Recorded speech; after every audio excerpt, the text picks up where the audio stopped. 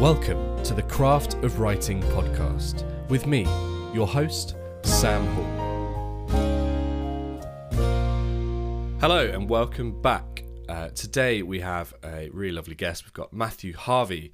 I first discovered Matthew's music on Twitter, in doing that thing kind of coming out of COVID, just spending all your time on Twitter, getting very anxious and kind of sometimes inspired. But I saw one of Matthew's pieces. It was now or never, and it really spoke to me. I absolutely just fell in love with the music and the kind of the story. So I really wanted to. I knew when I wanted to start this podcast, I wanted to interview Matthew. So he's with me now. Hello. For my princess, I got a feeling this could be the best December so far. As long as I get what I'm looking for, as long as I get my way, as long as I get what I'm looking for, follow the plan I made. So Matthew, tell us about your journey up to now. Well, sort of up until before the pandemic, I'd never really written musical theatre. I've written pop songs and, stuff with my guitar for as long as I can remember, but had never kind of taken the plunge and thought, I'll write some theatre. But I'd been a performer. So I went to Arts Ed and graduated in 2014 and been in, a few shows, and then kind of got a bit tired of the audition grind and, went into sort of working on cruise ships, and I sort of arranged my sheet music for that. I thought, I really do like putting music together. And then obviously COVID happened and we were all suddenly stuck at home. So I wanted a project, and I wanted to make a musical adaptation of my favourite rom-com, Serendipity, which is this gorgeous movie, and wrote a few songs, and I sent them to my friend Freddie Tapner, who runs LMTO, and said, could we hire the orchestra? And a friend of mine, Manny, and I got together with this orchestra and recorded 3 songs over a few days, and it sort of really gave me that spark of like, oh my God, I love writing musicals, because you just have a much bigger kind of framework, and you're not so like confined to keys or harmonic structure or anything that you are very much with pop songs. So I really kind of caught the bug through that. And then my friend Yuan, who runs the Barn Theatre, I was chatting, and he said, I'm interested in putting something on. Can you write anything you like for this date? And Now or Never kind of came about from that. But we thought we'd be out of the pandemic by the time it was on, and obviously we weren't. So we had to really quickly adapt, and it became this kind of nice digital project. And then kind of since then, I was like, I really don't miss performing at all. I just want to be writing. So that kind of takes me up to now. Fantastic. That's so interesting that just birthed out of COVID, all of this amazing art has just come about. It kind of the same story for me, to be honest. Kind of COVID was a great time to just sit at home and like just write. Yeah, I think negativity aside, I think a lot of people found that they suddenly had nothing but time, and all those projects, you're like, if I had a week free, maybe I would look into this, but we had a lot more than that. So yeah, I think it was very transformative for a lot of people. Have you found that actually because of that, there's a lot more writers out there, and it could possibly be that there's now this kind of big backlog of work waiting to get on a stage because everyone spent so much time at home writing?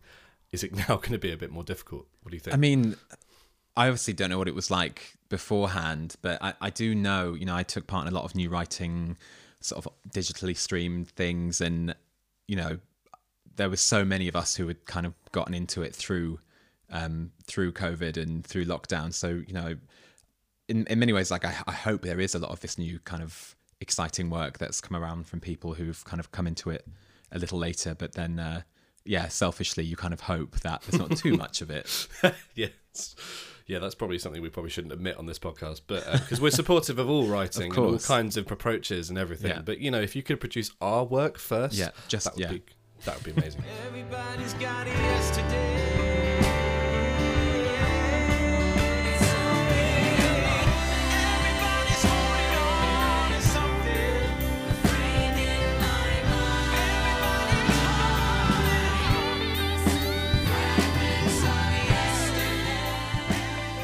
So, how do you approach harmony and using harmony in your work? And another question is kind of, how do you write? Do you write the piano? Do you write guitar? How does that all develop? Yeah, good question. I think it really varies, and I think most of Now and Never I wrote on the guitar, just because I'm primarily a guitarist. That's my dog getting up and moving a chair. I'm primarily a guitarist, but I do play piano by ear mostly, and I'm self-taught in terms of theory, mostly just messing around in Sibelius in college and stuff. So, I'm a real sort of strong advocate in anyone can write if you know what sounds good to you, but in terms of harmony, I think I'm very much firmly in the pop music approach, and I think I'll tend to kind of sit down and I'll play around with chords and think, all right, what's a nice melody that will go over these, because I also I want my music to be really accessible to anyone, even if they've never heard any musical theatre before, that it's familiar enough to them to go, oh yeah, I could hum this. This is cool. And then and I guess in terms of like vocal harmonies and things like that, I come from sort of a choral background growing up, and I love the sound of like loads of people singing together at once, which tends to be something you only get in musical theatre as opposed to pop. So any opportunity I have for sort of getting loads of people together and singing these big kind of maybe like big extended chords that you don't get in pop music, then I'll take it. Oh, fantastic. Yeah, something that does definitely come across in your work is it's got that, they're just great songs, and they're great pop songs kind of at their heart, but you kind of layer on those kind of things that make musical theatre interesting. Whether it's those kind of extra harmonies or just slightly kind of different chords on the guitar or something, it's really nice to hear. I'll end up talking about my friend Freddie Tapner a lot today, I'm sure, but Freddie is sort of, he's a musical supervisor. He does write a bit. He works with orchestras. He sort of just lives and breathes musical theatre songs. And I think because so much of what LMTO does is just playing these big musical theatre songs, he's so familiar with the kind of ingredients that make a memorable song. And the projects I've worked on with him since, he's just so firm in like, just give it a really memorable hook that gets repeated enough times for an audience member to go like, oh, I know this one. Even if you sort of pre-reveal what the chorus is going to be in the intro, by the time it hits the chorus, then the listener's going to go, oh, I recognize this. So I think familiarity and ease of listening is always sort of high up on his list. Oh, actually, with that in mind, let's actually talk about melody. How do you write your melodies? Do they just sort of spring out of thin air? Do you just kind of improvise singing? How does it happen? Yeah, that's a good one. I think usually, there's no real like one set way that I'll write. It can sort of come around from a number of things, but maybe like 7 or 8 times out of 10, I'll get the hook will just kind of pop into my head. Will usually also be the name of the song, and it almost always is the chorus, or that will kind of come around and I'll think, okay, great, and it tends to go that I'll write the chorus and then I'll write the first verse, and then I'll hate writing the second verse so much, then really enjoy writing the bridge and then the last chorus. And I've had to try and break out of that style of that structure, and sort of try and embrace some more kind of traditional AABA structures and stuff from other musical theatre sort of times, because I think it's very easy to be like, oh no, every song just needs this kind of structure. But in terms of melody, my voice memos thing on my phone is just chock full of me on the tube trying not to attract attention, going and like sing a really like a melody that's come into my head about, oh yeah, I'll have a song out of this, but I can't have anyone hear me singing on this tube. And then I'll listen to it back and be like, what the hell am I saying? I don't even know what the notes are there. I am exactly the same. It's embarrassing if I was to sort of die tomorrow and someone was to sort of look through my voice notes. It would be, I don't know if that's how I was remembered. It would be quite sad. I'm obsessed with hearing. I don't know if you've ever heard the Hamilton demos. I haven't. You know, because I'm such a, you know, when everyone goes, oh wow, that song is really great, I'm like, okay, but it's not just me. You know, there's a musical supervisor, there's an arranger or an orchestrator, and there's so many people that go into it. And I think even, you know, having someone like Freddie, like the finale of Now and Ever, for example, like I sent him a 1.5-minute version, and I'd written this 1.5-minute song. I thought, yeah, this is done. And I sent it to him. He was like, this is great. Make it 5 minutes longer and then send it back to me. Yeah. And, you know, knowing sort of the ingredients that a song kind of needs to be. But like, yeah, having lots of people, I think, who can chime in that you trust. But I love hearing songs that go, you know, the first version of a song and then hearing the finished product. So like, I've always said, like, everyone should be putting their voice memos on, you know, when they release a song and be like, here's the voice memo I had, you know, on my way to work, and it's horrible, but you can see how it's come from this to this. But the Hamilton ones are really, really interesting because they're so different to the final song, but there's still like bits of it and motifs and hooks that you go, oh wow, that became this. I have a similar thing with. Have you heard the original Hadestown concept album? I have. I mean, do you know what? I prefer it. Yeah, me too. It's been like Wedding Song is just incredible. But it's so interesting hearing how that develops over 10 years or something, and then becomes that sort of final version that, like, yes, that's the one. It's like, oh, okay. I mean, I quite liked the previous one, but there's obviously so many reasons why they funnel it into those things, and because it gets passed through so many hands and ears. And of course, you know, you might end up staging it and they go, oh, this is great. Well, we're going to put a scene in the middle of this song, and, you know, you'll get, you know, not so much now, because I kind of think shows quite often are being sold based on their soundtrack. So then you go and see them and you expect to see that song in its entirety. But, you know, looking back, stuff I went to see and be like, oh, I love that song. That's like suddenly halfway through it, there's a monologue and another scene change. And then it goes back into the song. You go, okay, here's the rest of it. And that's something actually I always worry about when I'm writing is upsetting, because I always think, oh gosh, I need to write this song. It's got to be a hit. It's got to be, everyone wants to sing at auditions. And if you write a song that's kind of, you know, maybe more right for the story and you whack a huge scene in it, does that sort of detract from its kind of commercial appeal, or is it still as valid? I never really know. Good question. I mean, again, that goes back to collaborators. You know, I think it's really, really tempting, especially when you're sort of, you know, at my level where I'm not, you know, I'm not batting away offers to work on West End shows, but, you know, you feel like you kind of have to do everything.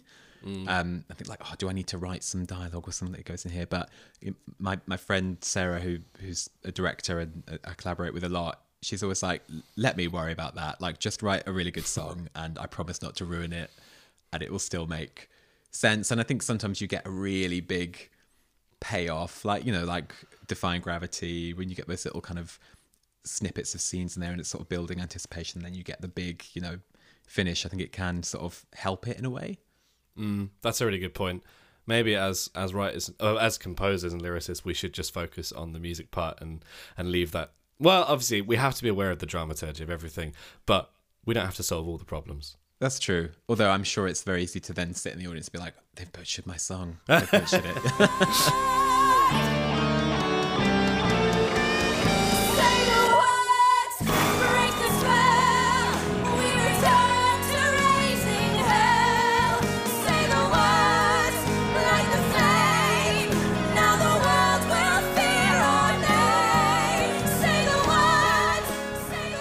So, moving on from the kind of music side, let's talk about lyric writing, something that I struggle with the most, but am trying to get better at. So what's your approach? Oh, see, I love writing lyrics. And again, I do think it is the hardest part, because there's kind of no mathematical sense in it. You know, you kind of know, okay, yeah, this is my verse and it works, and here's my chorus, and there's probably another verse of some kind. But then I think lyrics are the hardest thing to write well, and I think very easy to write badly. Things like scansion and stresses and stuff like that is the number one thing that I just cannot get over. And if I'm like, oh, I love this lyric, it's so good, but it doesn't hit the ear right, I just have to kill it because I can never kind of unhear it. so I think, I talked a bit about, easy to listen to and stuff. And I think that like ear fatigue is a big deal, especially in musical theatre. If you have to be really, really listening out for the words, I think possibly there's too many of them, or they're too hard to hear. So I think I often use idioms or phrases that people are familiar with, so that you automatically are going to hear, oh yeah, you're great, I know what that is. And then, I tweeted a while ago because I wanted to get some sort of opinions on it, but I love a half rhyme, and I kind of think, the ear is king, and if it hits your ear as a rhyme, it doesn't matter, Whereas, some of the other members of the musical theatre community are like, no, it's perfect rhymes or get the Tim out. Rices of the world. Yeah, absolutely. And, there are definitely, there is room, and I think there is a time and place to be like, this must be a perfect rhyme because it's going to be really satisfying. But, I love a vowel rhyme, and I love an internal rhyme, something that just fits together really well. And I think as a singer, it just has to be easy to sing, and if I'm like, oh, I can't quite get my lips around this, there's not enough time, it doesn't feel good, then I think that's always an indication of maybe the lyric is wrong. And I think it's interesting, it has to work hand in hand. So I think quite often, and again, this verse 2 thing, I'll write, really lyrics I'm really happy with the verse 1 and they scan beautifully, and then I think there is no combination of words that scans the same way for verse 2. So I'll be out walking, or I'll go for a run, and then I'll suddenly stop and be like, oh my god, I've got it, I have to turn around and go home and record this before I forget it. Have you ever done that thing where you're like lying in bed and you're like, oh my god, that's it, that's the perfect lyric, I've got it, and then you fall asleep and then you wake up and it's just gone? Well, yeah, and so now I always jot stuff down, or just like I'll really annoy my wife because I'll just sort of sing into my phone while she's trying to sleep, and I'll just be like, she's like, what are you doing? It's interesting going back to that sort of slant rhyme thing as well, because I think actually I replied to you on Twitter and I was talking about that's right, the Hadestown. It would seem I'm a bit obsessed, but her book is so interesting, and another kind of take on it is it just does seem more natural sometimes to use those imperfect rhymes, because it just kind of creates a sort of softer like end to what you're trying to say, which it just feels more natural. And I think she liked my tweet actually about nice slant rhymes. I was like, oh my god, Love I've made that. it, seal of approval.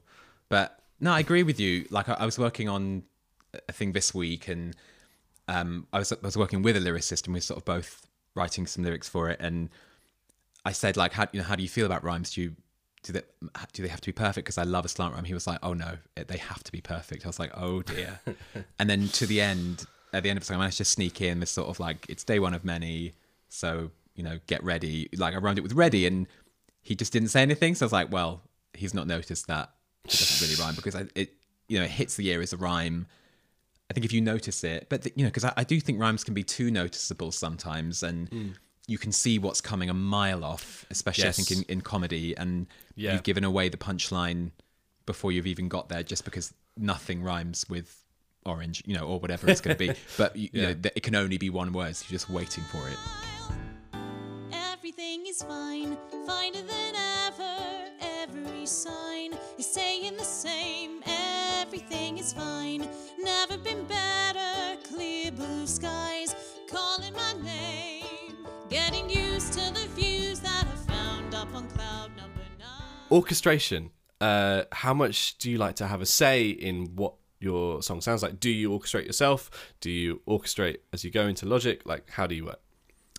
Yeah, I'm in awe of orchestrators, and it's always been something where I've been like, if I could do anything in the world, it would be, being able to arrange full orchestral stuff. Do you orchestrate? I think I've seen some stuff of yours that's really massive and orchestrated. Was that you, or was that someone else? Yeah, so I mean, I studied kind of contemporary classical music, so at Royal College of Music. So I was studying basically how to write for symphony orchestras and all kinds of ensembles. So I have those skills, but I mean, the skills I learned were more in kind of very experimental techniques. Right. So making just very strange sounds, to be honest. But it does it translates. And I briefly worked as an orchestrator for Andrew Lloyd Webber. Oh, wow. Which was mad. And that's a whole other podcast in That's itself. incredible. Yeah. Well, I listened to that one. It was a very short tenure of 6 months. That was all he could a take of me, I think. But anyway, yeah. So Yeah. yeah, I was talking about this with Freddie and saying, should I learn? Should I, do some courses, get a mentor? And he was like, honestly, just don't bother, because he's explained it to me like, as a songwriter and a composer, you're thinking of music horizontally, and you could pick up a guitar or sit down at the piano and you could play a song and it's gonna work start to finish, and that's how you should be thinking about it on that plane. Whereas orchestration, you start to think of it vertically, and it's just a completely different way of thinking. And someone who is an incredibly good orchestrator, that's how they're going to approach music. And he sent me some examples of orchestrators he's worked with, like, here's something they've written, here's a song they've written, and it's orchestrated beautifully, but just doesn't quite work as a narrative song. So I think, again, like, why rob yourself of a collaborator? And you're always going to be really nicely surprised by what an orchestrator does. So I think now, if I'm recording a demo, I'm very lucky. My wife is a really, really good singer, and I play piano and guitar, and have worked out how to make Logic drums work for me by getting a groove I'm happy with, and then Frankensteining it all together. So play some bass in, so I get a really decent kind of rhythm section demo, and then if there are counter melodies and things that I'm hearing that I really want, I'll just put them on a Ossia stuff and be like, if you want this, here it is. Or if there's something I really want, I'll be like, please include this, before I pass everything off to an orchestration. And that seems to work nicely, because you kind of get all the bits you want, as well as leaving an orchestrator room to really run and, kind of rewrite the song. I think you get another completely different take on it, and you'll find stuff that wasn't there before and go, oh, that works really, really nicely. And it's really, really exciting, I think, to hear.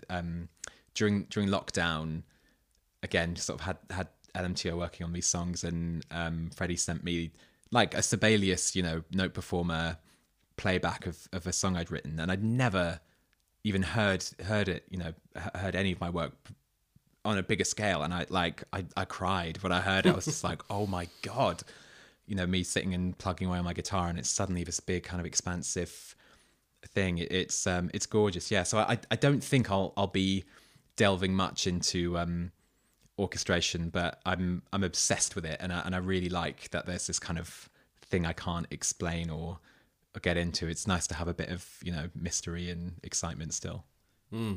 I totally hear you on the sort of crying at orchestra's front, because I mean the first time I wrote a piece for a symphony orchestra, it was just the most overwhelming thing, standing in front of that orchestra with got 70 people playing something you wrote, and it's just the most amazing thing ever.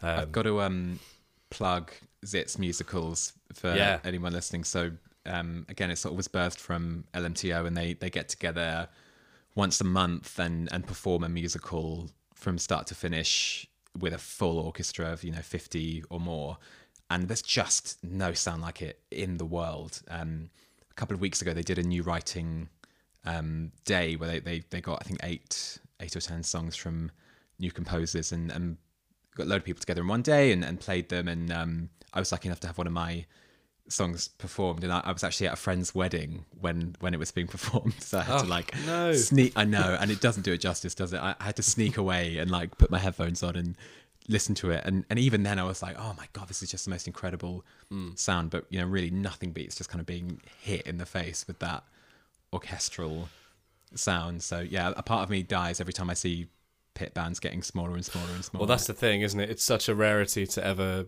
be able to use those forces in a kind of commercial sector. I mean, yeah. Unless you look over the pond to New York, where the Sweeney Todd Orchestra is I think it's 22 or 27 or something. That's amazing.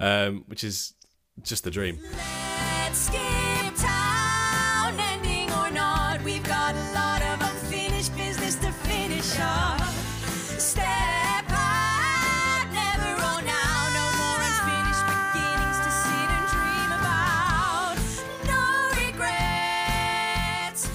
So we've heard what you kind of love about writing and musicals and new musicals. What don't you like? What frustrates you? If you hear maybe a new show and you think, oh, does it give you the ick?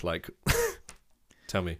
So I think I love hearing new work, and I'll always go to the sort of, presenting new work nights, and if I'll see most stuff on a fringe venues, because I think it's really, really important to kind of keep up with where everything is going, and the sort of new writing world seems to be in such a different place than it was 5 years ago.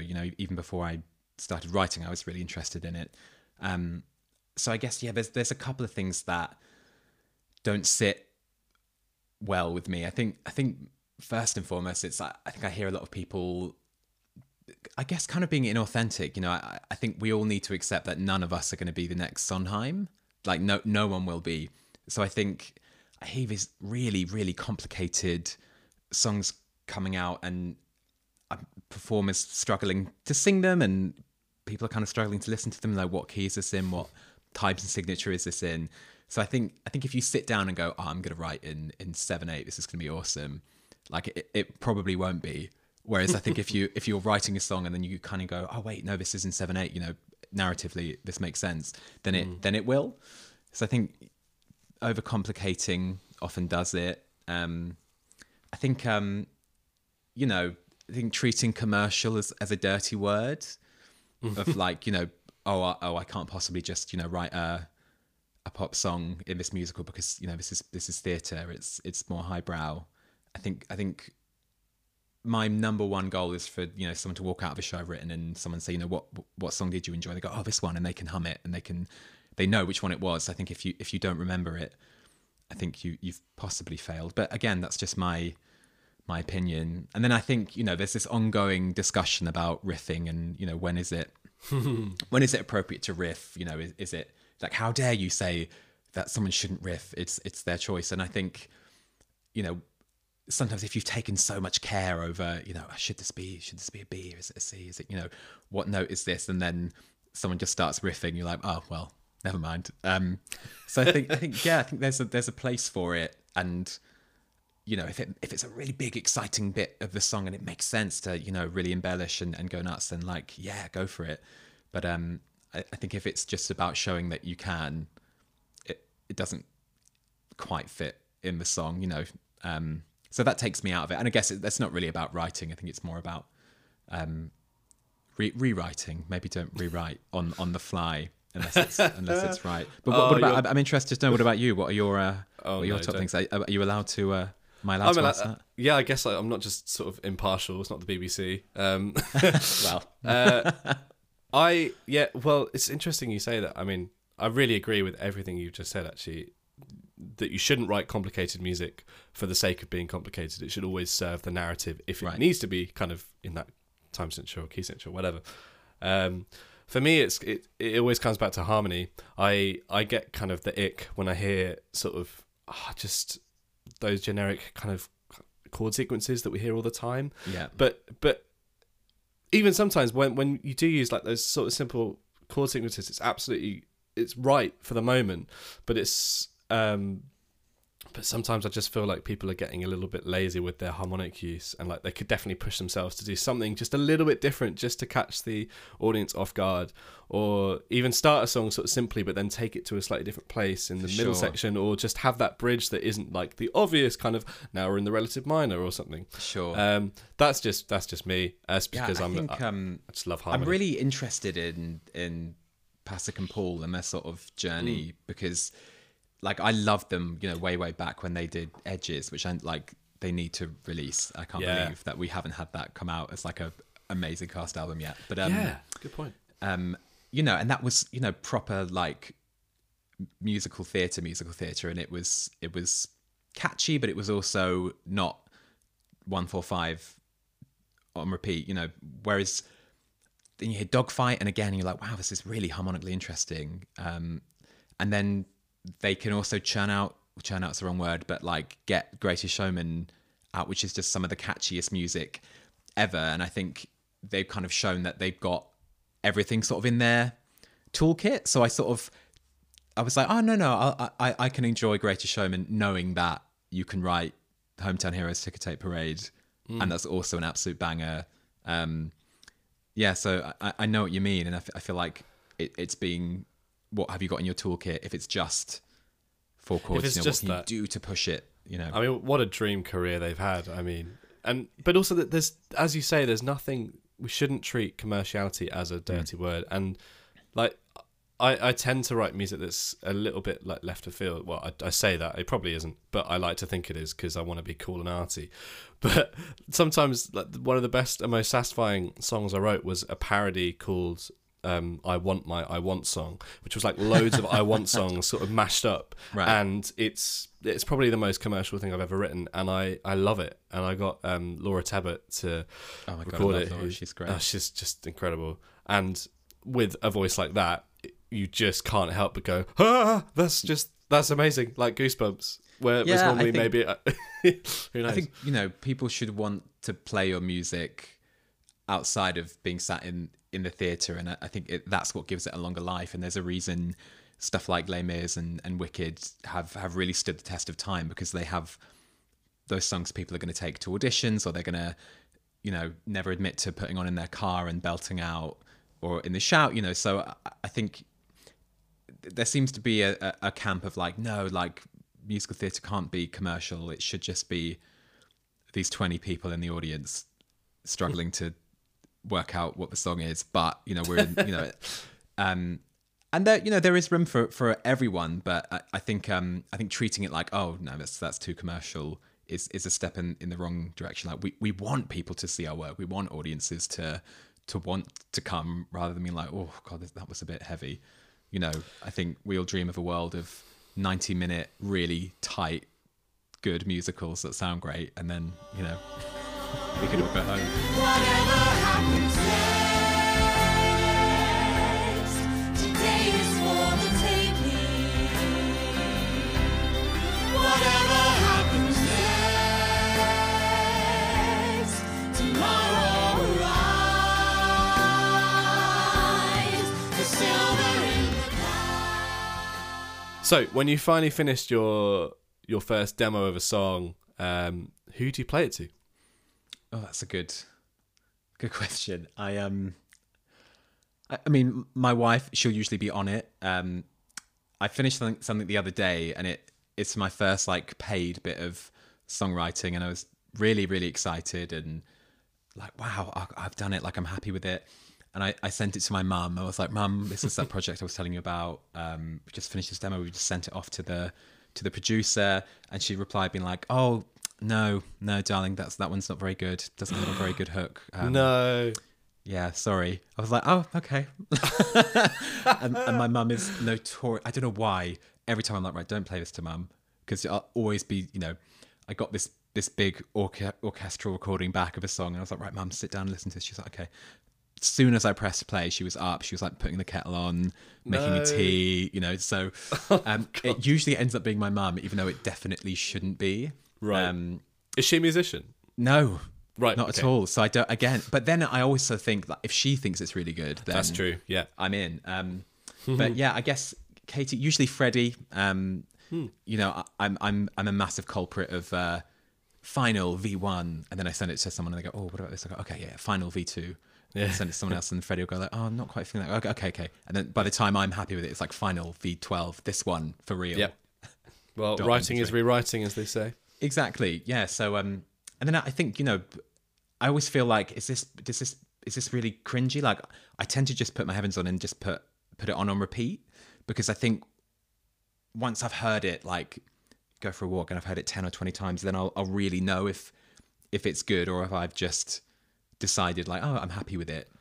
I do exactly the same. So Yeah. there's no shame in that. I think it's like you're testing it out, and Yeah. you kind of, after a few goes, you know, no, that's not doesn't that, work. that lyric sucks, or that needs to change. Yeah, and I think if you're listening to something absentmindedly and a bit is still popping out, you know, there's a reason, and sometimes it's the most, you know, I don't know if you have any of those stories where either you think it's done and you go, oh God, the whole thing doesn't work, or, you know, and you have to suddenly completely unpick the whole thing. Or the worst thing that happens to me quite a lot is that I'll go, oh, Katie, I've written this. What do you think? It's my wife, by the way. What do you think of this? And she'll go, oh, I think you've stolen that from someone else. Like, yeah, I think that's a Frank Wildhorn song. I'll be like, no, surely not. And then I play it and go, no. Oh no. And I have to just completely scrap most of it.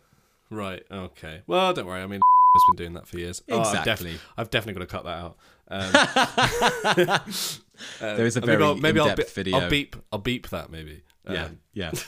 Everyone will know who you're talking about, but yeah. I watched a very good video that's sort of an in-depth study of bits that have been lifted. But also, you know, I don't think it's wrong to be inspired by stuff and go like, right, why does that work? Why is that so good? Like Legally Blonde is probably one of my favorite scores ever, because I think banger for banger, you know, you could put, maybe with the exception of Ireland, like you'd put any of those songs on in the car to be like, yeah, this is great, let's have a sing. So I think, you know, analysing stuff and going, oh, right, this changes key 3 times in the verse, right, okay, could I try that in a different way? Well, Matthew, thank you so much for coming on this podcast. It's been really great to talk to you and to meet you as well, and lovely to chat all things new writing. I've definitely kind of got a few things that are sort of now ticking away in my head, so hopefully you, the listener, have as well, to go and sort of better our own writing. So thank you, Matthew. Pleasure. Thanks so much for having me.